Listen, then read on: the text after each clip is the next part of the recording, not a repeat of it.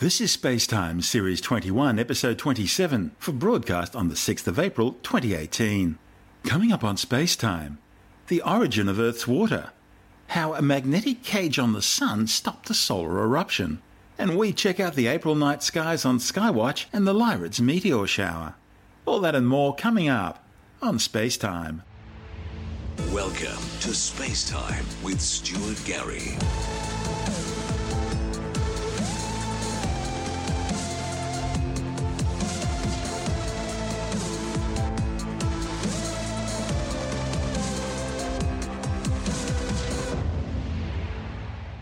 A new study claims most of Earth's water was already present on the planet before the giant impact event which created the Moon 4.5 billion years ago. The findings, reported in the journal Science Advances, are based on studies of an extensive collection of lunar and terrestrial rock samples.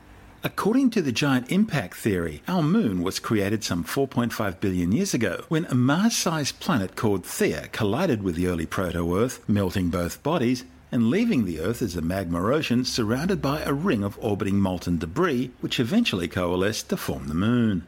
The massive planetary collision resulted in the near-complete mixing of both bodies, and the identical stable isotope ratios of both lunar and terrestrial rock further support this theory. Scientists have long hypothesized that the heat generated by this major impact, after all it was hot enough to melt rock, would have vaporized any water on proto-Earth or Theia at the time, meaning the Earth's current water supply must have come later, most likely through asteroid impacts. Astronomers originally assumed comets would have supplied the water, but the hydrogen to deuterium isotopic ratios of water found on comets doesn't match those of water found on Earth. To better understand what happened during the giant impact, Richard Greenwood and colleagues from the Open University analysed the oxygen isotope compositions of a large set of lunar rocks collected during the Apollo moon missions. They also analysed rock samples from Earth taken from the deep ocean seabed. They focused their attention on oxygen, which makes up about half of the rocks they analysed. As well as being the third most abundant element in the solar system after hydrogen and helium, oxygen also has a very distinctive set of oxygen isotope compositions. Their analysis showed only a 3 to 4 parts per million difference between the oxygen isotopic concentrations on lunar rocks and those of terrestrial basalts, and no significant difference between the lunar samples and terrestrial olivine, a common mineral found in Earth's subsurface. According to the authors, the findings are consistent with high-energy impact simulations that suggest near-complete mixing. Greenwood and colleagues suggest that the 3 to 4 parts per million difference they uncovered can easily be explained by a late veneer or input of stony meteorite material onto Earth in subsequent impact events, especially during the late heavy bombardment some 500 million years later. Greenwood says the results further imply that a large portion of Earth's water present prior to the giant impact survived the apocalyptic event. In fact, Greenwood claims no more than 5 to 30% of water was contributed to Earth from the late veneer process.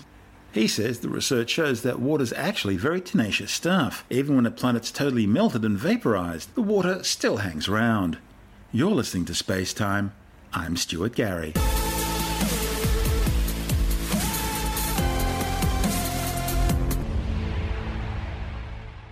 Scientists have uncovered another clue in their understanding of what triggers space weather events. The findings, reported in the journal Nature, are based on detailed studies of data from NASA's Solar Dynamics spacecraft. Researchers know that these powerful geomagnetic storms have their origins in sunspot activity on the stellar surface, and a dramatic magnetic power struggle on the Sun's surface lies at the heart of these solar eruptions. The study highlights the role of the Sun's magnetic landscape, or topology, in the development of solar eruptions, which can trigger space weather events around Earth. These events all begin with sunspot activity, slightly darker regions on the Sun's visible surface or photosphere, which correspond to concentrations of magnetic field where the convective transport of heat from the solar interior to the surface is inhibited. This causes sunspots to be slightly cooler than the surrounding photosphere, and so appear darker. As different parts of the Sun rotate at different rates, this differential rotation can cause the magnetic field lines protruding from the photosphere to snap, producing intense bursts of energy called solar flares. The electromagnetic energy of the solar flare will shoot out into space, and if the Earth just happens to be in that direction, that energy will slam into the planet's magnetosphere, causing a solar storm. However, sometimes a solar flare can trigger a far more powerful explosion called a coronal mass ejection, or CME, which blasts huge amounts of ionized solar material, energy and magnetism into space. Now, once again, if that blast just happens to be directed towards the Earth, it'll trigger a geomagnetic storm, as all this ionized plasma and energy slams into the magnetosphere. Because the stuff is ionized, the solar storm activity can overload electrical circuits, damaging or destroying spacecraft, overloading terrestrial power grids on the Earth, causing widespread blackouts, disrupting navigation and communications networks, and endangering astronauts in space. But working out which solar flares end up becoming coronal mass ejections and what differentiates the two situations is not clearly understood. To try and resolve the issue, scientists studied data from NASA's SDO, or Solar Dynamics Observatory spacecraft. They examined a solar flare event which erupted back in October 2014. The SDO's mission is to understand the influence of the Sun on the Earth and near-Earth space by studying the solar atmosphere on small scales of space and time and in many wavelengths simultaneously. The SDO has been investigating how the Sun's magnetic field is generated and structured, how the stored magnetic energy is converted and released into the heliosphere and geospace in the form of the solar wind, energetic particles, and variations in the solar irradiance. The 2014 event began with the development of a Jupiter-sized sunspot group, considered the biggest over the past 2 solar cycles and a highly active region. Though conditions seemed right for an eruption, the region never produced a major coronal mass ejection on its journey across the Sun. It did, however, emit a powerful X-class solar flare, the most intense type of solar flare. The authors used the SDO's observations of magnetic fields at the Sun's surface in powerful models that calculate the magnetic field of the Sun's corona, or upper atmosphere, and closely examined how it evolved before the flare. The model revealed a battle between 2 key magnetic structures, a twisted magnetic rope known to be associated with the onset of coronal mass ejections, and a dense cage of magnetic fields overlaying the rope. The authors found that this magnetic cage physically prevented the coronal mass ejection from erupting. Just hours before the flare, the sunspot's natural rotation contorted the magnetic rope and it grew increasingly twisted and unstable, just like a tightly coiled rubber band. But the thing is, the rope never erupted from the surface. It simply didn't have enough energy to break through the magnetic cage. It was, however, volatile enough that it lashed out through parts of the cage, triggering the strong solar flare. By changing the conditions of the cage in their model, scientists found that if the cage was just a teeny bit weaker, a major coronal mass ejection would have erupted on October 24th, 2014.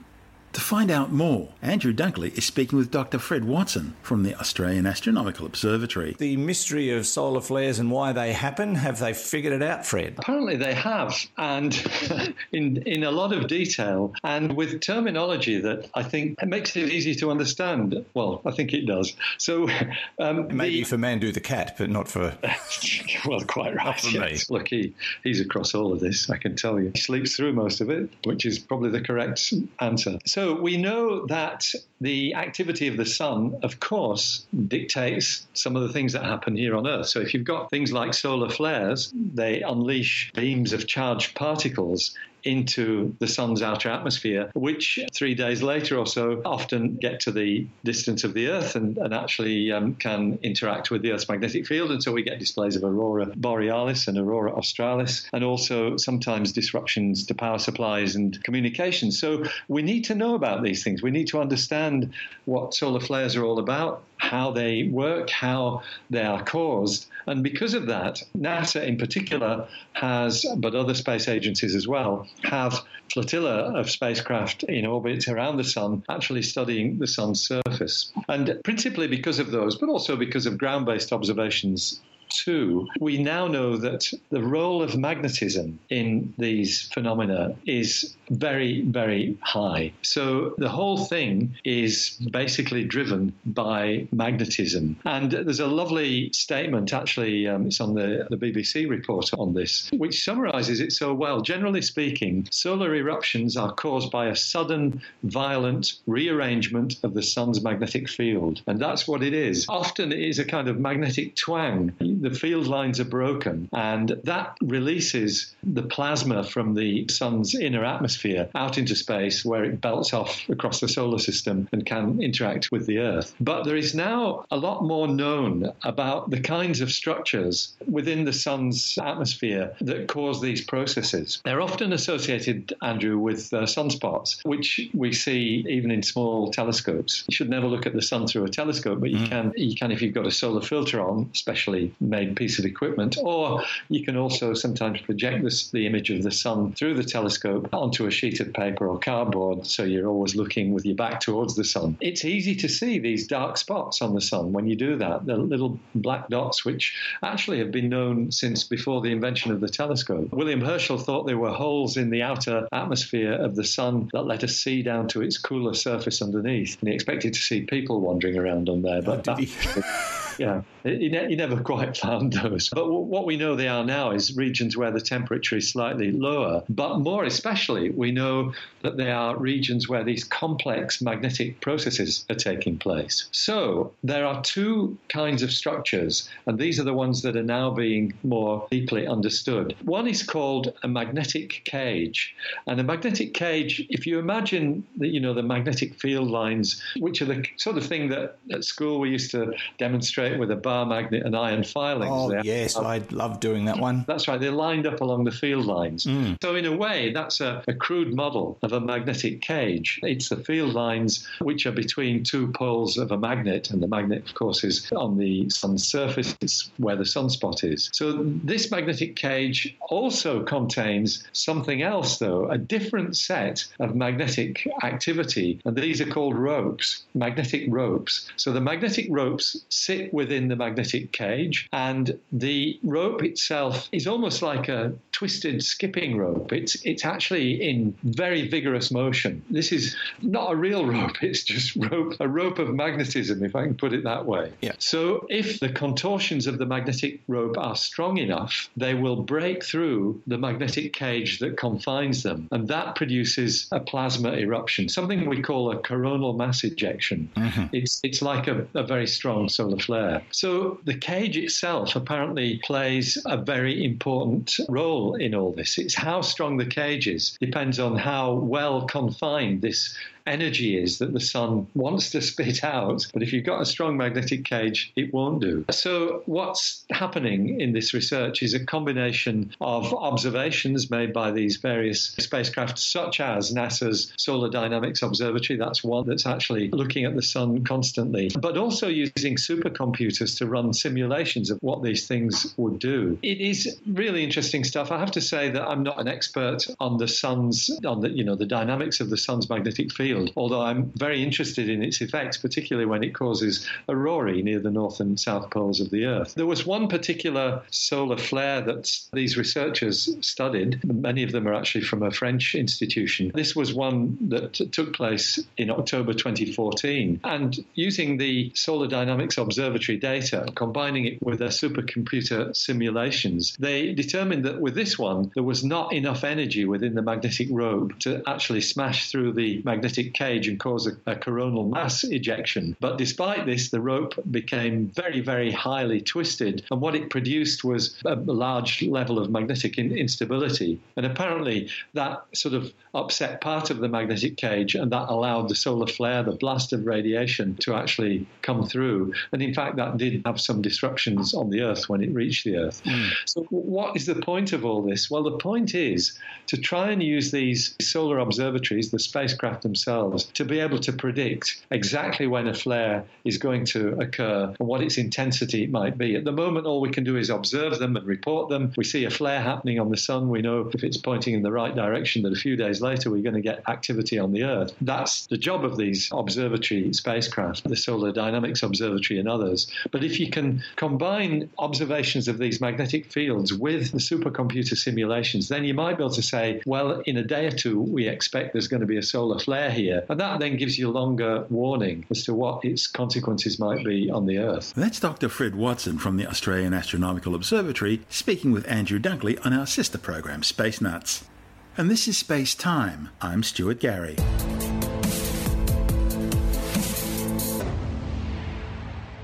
And time now to check out the night skies of April on Skywatch.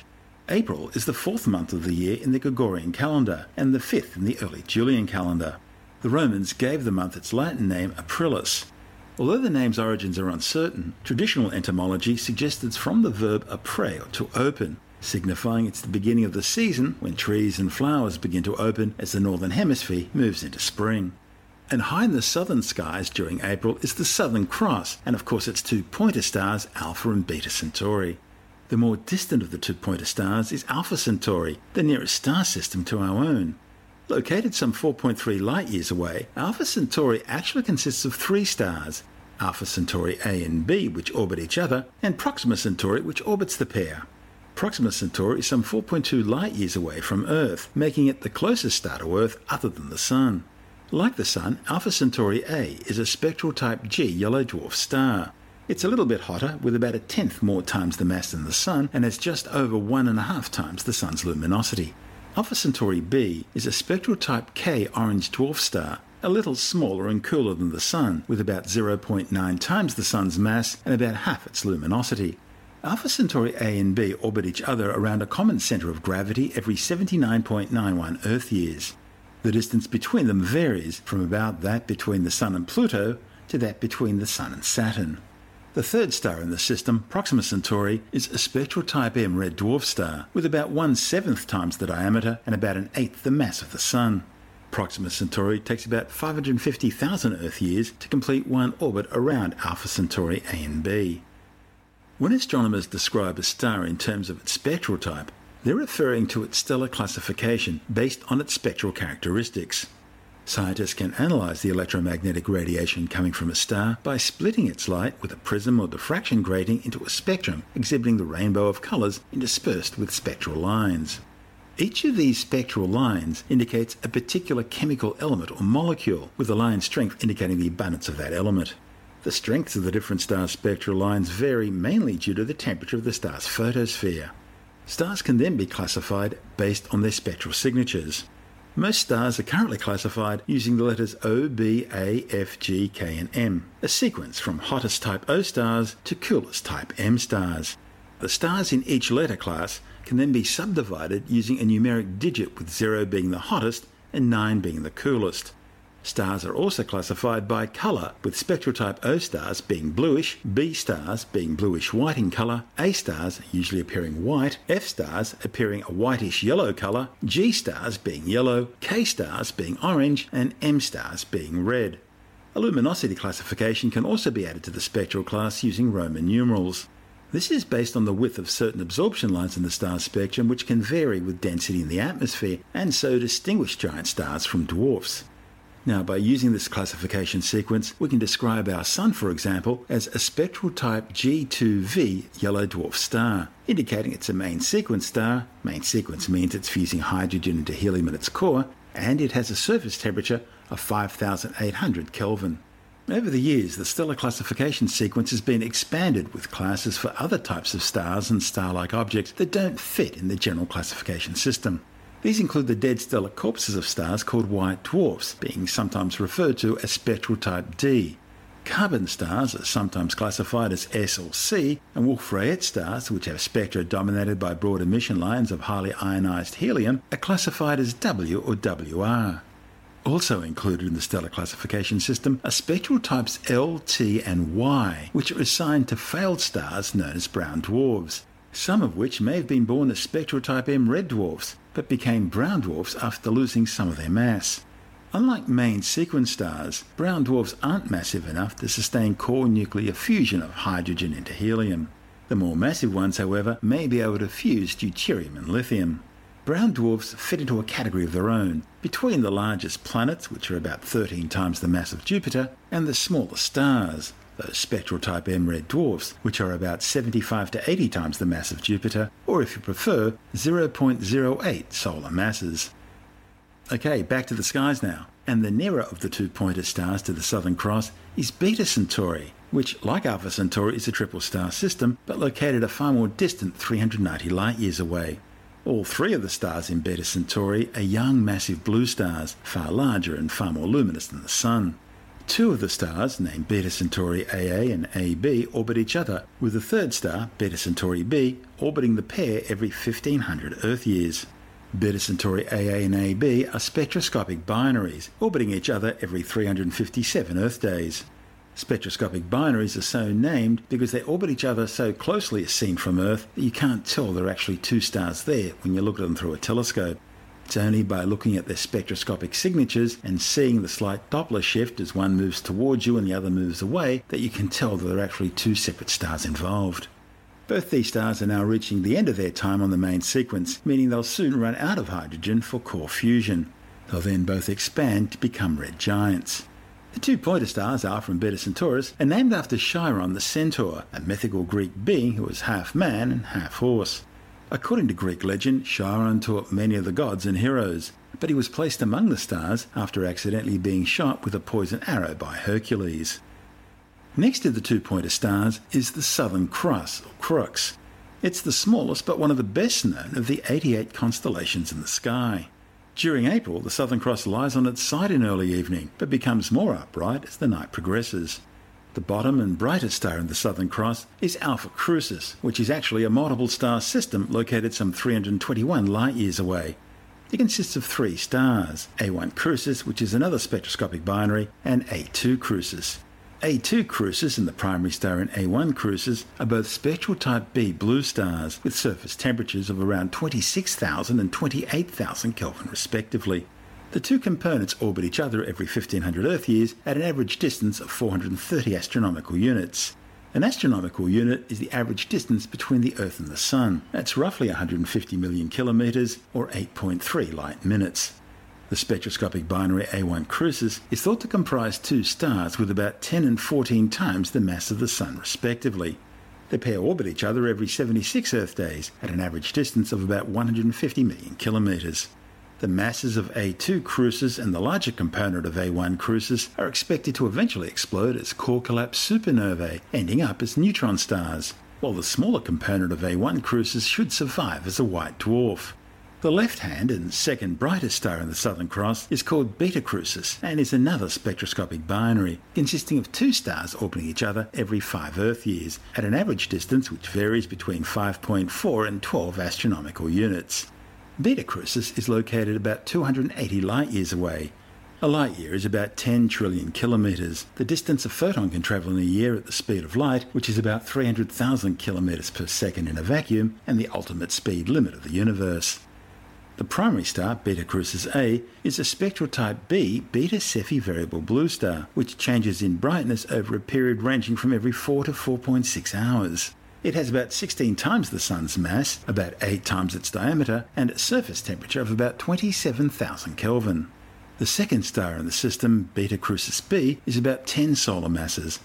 A third companion has also been detected in the system, but it appears to be a very low mass at this stage pre-main sequence star, which hasn't commenced nuclear fusion just yet. Near Beta Crucis is the spectacular young open star cluster known as the Kappa Crucis cluster, or NGC 4755, more commonly known as the Jewel Box, the name given to it by the famous 18th century astronomer John Herschel. Open star clusters are groups of stars which were originally all born at the same time in the same collapsing molecular gas and dust cloud. Although somewhat still gravitationally bound, it's thought stars in open clusters could eventually separate and move to other parts of the galaxy. As the name suggests, the Jewel Box is an absolutely stunning collection of more than 100 bright, colourful stars, located somewhere around 6,440 light-years away, although its exact distance is somewhat difficult to determine because of the nearby Coalsack Nebula, which obscures some of the light. The Coalsack is a dark nebula containing lots of gas and dust blocking out background stars. In Australian Aboriginal Dreamtime legend, the Coalsack formed the head of the Emu constellation, with the dark dust lanes of the Milky Way forming the emu's body and legs. The central parts of the Jewel Box are framed by bright stars making up an A-shaped asterism. These are among the brightest known blue, white and red supergiants in the Milky Way.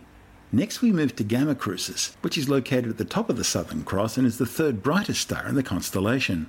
It's also the nearest red giant to our solar system, located just 88.6 light-years away. Although only a third more massive than the Sun, its expanded outer envelope is now bloated out to some 84 times the Sun's radius, and it's radiating some 1,500 times the Sun's luminosity. As a red giant no longer on the main sequence, Gamma Crucis is nearing the end of its life. Its surface temperature is 3,626 Kelvin, and it has a very prominent reddish-orange appearance. The star on the right-hand side of the Southern Cross is Delta Crucis, a massive, hot and rapidly rotating star that's in the process of evolving into a red giant and eventually ending up as a white dwarf. The star is located some 345,000 light-years away and has about 9 times the Sun's mass and 8 times its radius. It's presently radiating about 10,000 times the luminosity of the Sun from its outer atmosphere, an effective temperature of 22,570 Kelvin, causing it to glow with a blue-white hue.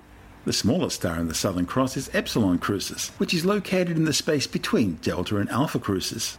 It's a red giant, some 228 light-years away. It has about 1.42 times the Sun's mass and is bloated out to some 32 times its radius. Okay, let's move away from the Southern Cross now to the constellation Orion the Hunter, which is still clearly visible in the northwestern night skies with its rectangle of 4 stars surrounding the central trio of stars which form Orion's belt. Hanging from the belt and pointing upwards from our point of view in the southern hemisphere is Orion's sword, also made up of what look like 3 stars. The central star, however, isn't a star at all. It's actually a huge stellar nursery known as the Great Nebula of Orion, located some 1,500 light-years away, making it the nearest large star-forming region to our solar system. Inside the Orion Nebula are hundreds of newly forming stars and protostars. The 4 best known of these young stars are called the Trapezium. To the right or east of Orion is the constellation Gemini, which has 2 bright stars, Pollux and Castor. This time of year, the Gemini twins are almost directly due north for southern hemisphere sky watchers. The higher of the 2 stars, Pollux, is a red giant, some 11 times the diameter of the Sun, and located fairly nearby, just 34 light-years away. The other star, Castor, is much further away, some 51 light-years. It's not a single star, but a double binary made up of 2 sets of 2 stars, each double star pair orbiting the other every 460 Earth years. A third reddish star, also a double star, has been identified in Gemini. The stars are spectroscopic binaries. As we said before, that means they're detected by spectroscopic data showing the 2 stars of each system moving towards and away from us. In Greek mythology, Pollux and Castor protected the sailors on the ship Argo, which was searching for the Golden Fleece. Looking east, we see the star Regulus. It's the brightest star in the constellation Leo the Lion. Regulus, which means the Little King, is located some 77 light-years away. It's about 3.5 times as massive as the Sun and about 140 times as luminous. Regulus has a binary companion star, which takes about 130,000 Earth years to orbit the primary. To the right of Regulus and virtually due east in the sky is the star Spica. Located directly below the 4 stars of the constellation Corvus the Crow, Spica is another spectroscopic binary, comprising 2 extremely close stars which orbit each other every 4 Earth days. In fact, the 2 stars are so close to each other, their shapes have been gravitationally distorted into that of a rugby league or gridiron football. Light from the binary changes in brightness as the 2 stars orbit each other, exposing their elongated hemispheres to us. Spica is located some 260 light-years away and is some 2,000 times as luminous as the Sun. The name Spica means ear of wheat, so named because it marks the start of the harvest season in the Northern Hemisphere. Going back to the Southern Cross now and to the right or west, we find the star Canopus, the second brightest star in the night sky after Sirius. Even though Canopus is some 312 light-years away, it looks incredibly bright because it's so huge. A spectral type A bluey-white star, 100 times the diameter of the Sun and 10,000 times as luminous. Its name is generally considered to have originated from the Greek mythological Canopus, who was the navigator for the fleet of Menelaus, king of Sparta, which was sailing back from the Battle of Troy. Canopus is said to have died when the fleet arrived at the port of Alexandria in Egypt, and so a star which was visible on the horizon was named in his honour. Canopus is the brightest star in the constellation Carina, the keel of the ship Argo, made famous in the search for the Golden Fleece. Carina, together with 2 other constellations, Vela the sails and Puppis the stern, were originally part of the super constellation Argo Navis, or the ship Argo, which was divided into 3 in 1930 when the International Astronomical Union defined 88 official constellations. One of the nebulae in Argo Navis is the Great Nebula of Carina, a massive cloud of gas and dust between 6.5 and 10,000 light-years away. It surrounds the Eta Carina binary star system, located some 7,500 light-years away. Eta Carina is classified as a pair of highly luminous spectral type O blue hypergiants. Its primary star is estimated to be somewhere between 150 and 200 times the mass of the Sun, with some 5 million times the Sun's luminosity, 800 times the Sun's radius, and a surface temperature of up to 32,500 Kelvin. The companion star, although somewhat smaller than the primary at just 80 solar masses and 20 times the Sun's radius, is even hotter, with surface temperatures around 37,200 Kelvin. The two stars orbit each other every 5.54 Earth years, cocooned in a gigantic twin-lobed cloud of gas and dust known as the Homunculus Nebula, a bipolar emission and reflection nebula. Eta Carina experiences some tremendous outbursts. During one event between 1830 and 1840, it suddenly became almost as bright as Sirius. Both Eta Carina and its surrounding shrouds of dust generate huge amounts of radiation, making it the brightest infrared source in the sky. Both stars are nearing the end of their lives on the main sequence and are expected to go supernova in an astronomically short space of time. Now, when it does go supernova, Eta Carina will be visible in daylight and may even become brighter than the Moon for months on end. One of the big features of April is the year's second major meteor shower, the Lyrids, which peak on April the 22nd and 23rd. The Lyrids appear to radiate out of the constellation Lyra, close to the star Vega, one of the brightest stars in the sky this time of year. The source of the meteor shower are particles of dust and debris shed by the long-period comet C1861 G1 Thatcher. Skywatchers in the northern hemisphere always get the best view of the Lyrids. However, those at mid-southern hemisphere latitudes can also see the shower between midnight and dawn. Patient observers will be rewarded with around 18 meteors per hour before dawn from dark sky locations. And now, with a look at what else is happening in the April night skies, we're joined by Jonathan Nally, editor of Australian Sky and Telescope magazine. G'day, Stuart. Yeah, well, we'll start as always with the Milky Way, which at this time of the year for us in the southern hemisphere is stretching right across the sky from southeast to northeast during the first half of the night in April. In the early morning hours, about 6 or 12 hours later, with the Earth having turned a bit more on its axis, the Milky Way is actually swapped over and it'll be stretching from the southeast to the northeast. That's what you get when you live on a rotating planet. The brightest star in the sky, Sirius, is virtually overhead at this time of the year for us down here in sort of middle southern latitudes. And up there in the north, the unmistakable pattern of Orion, the Hunter, is nice and high. You can't miss that. All these sort of things I just described are sort of through the Milky Way. Now, as the night rolls on, the bright constellations of the Milky Way will begin to drop down in the west, and the constellations rising in the east will seem a bit bare by comparison. That's to the naked eye, at least. For amateur astronomers with backyard telescopes, though, this region of the sky is anything but empty, for it contains the constellations Virgo and Coma Berenice, which combined have thousands of galaxies that are within the reach of standard amateur telescopes. They're too faint to see with the naked eye, but you look through a telescope and they just pop into view. There are huge clusters of galaxies in this direction in the sky. Now, Virgo is one of the greatest gravitational wells in our part of the universe, isn't it? It's absolutely huge, the Virgo cluster. That's right, because there are so many galaxies in this cluster that when you combine all the gravity together, sort of draws stuff in. Galaxies out there in the universe tend not to be lone wolves. They tend to form into clusters. So our Milky Way galaxy is in a small cluster called the Local Group, which includes the big Andromeda galaxy nearby, which is much the same as the Milky Way, plus a lot of little smaller galaxies as well. But then you get larger and larger and larger clusters and super clusters and mega clusters. And out there towards Virgo and also in the constellation Coma, there are some big clusters of galaxies. People with backyard telescopes who like to look at galaxies can just spend weeks and weeks and weeks, in fact years, going through all the different galaxies you can spot out there. You need fairly good skies to see them in a good backyard telescope, but they're quite amazing to see.